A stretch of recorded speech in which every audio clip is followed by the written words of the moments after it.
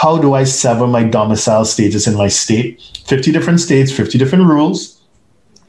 But most states, as I mentioned, are domicile states, and it's not really enshrined in any state statute. So again, we have to rely on case law, and you're looking at a test again of intent, basically. So what we recommend, so I had a client earlier today wanting to make sure he cuts ties with California. For those who aren't paying attention, California has been discussing the implementation of a wealth tax, like in Spain and some other European countries, and knowing California and how they've dealt with taxes in the past, it could be retroactive. So we're advising all clients with any sort of connection to California, just as an example, to make sure and cut all ties. And what do we mean?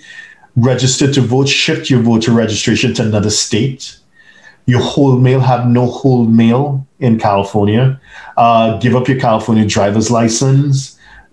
Anything, if you have bank accounts in California, close them, shift to the same bank, another state.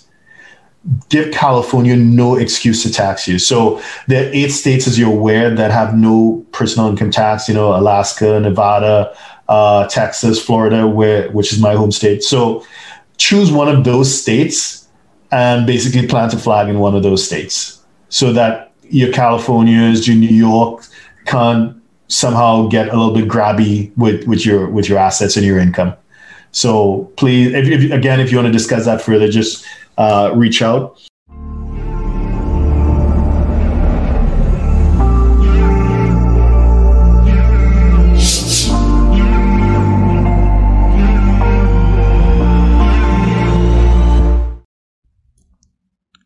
Please subscribe, like, share, and comment below. Our books and upcoming event are available at htj.tax.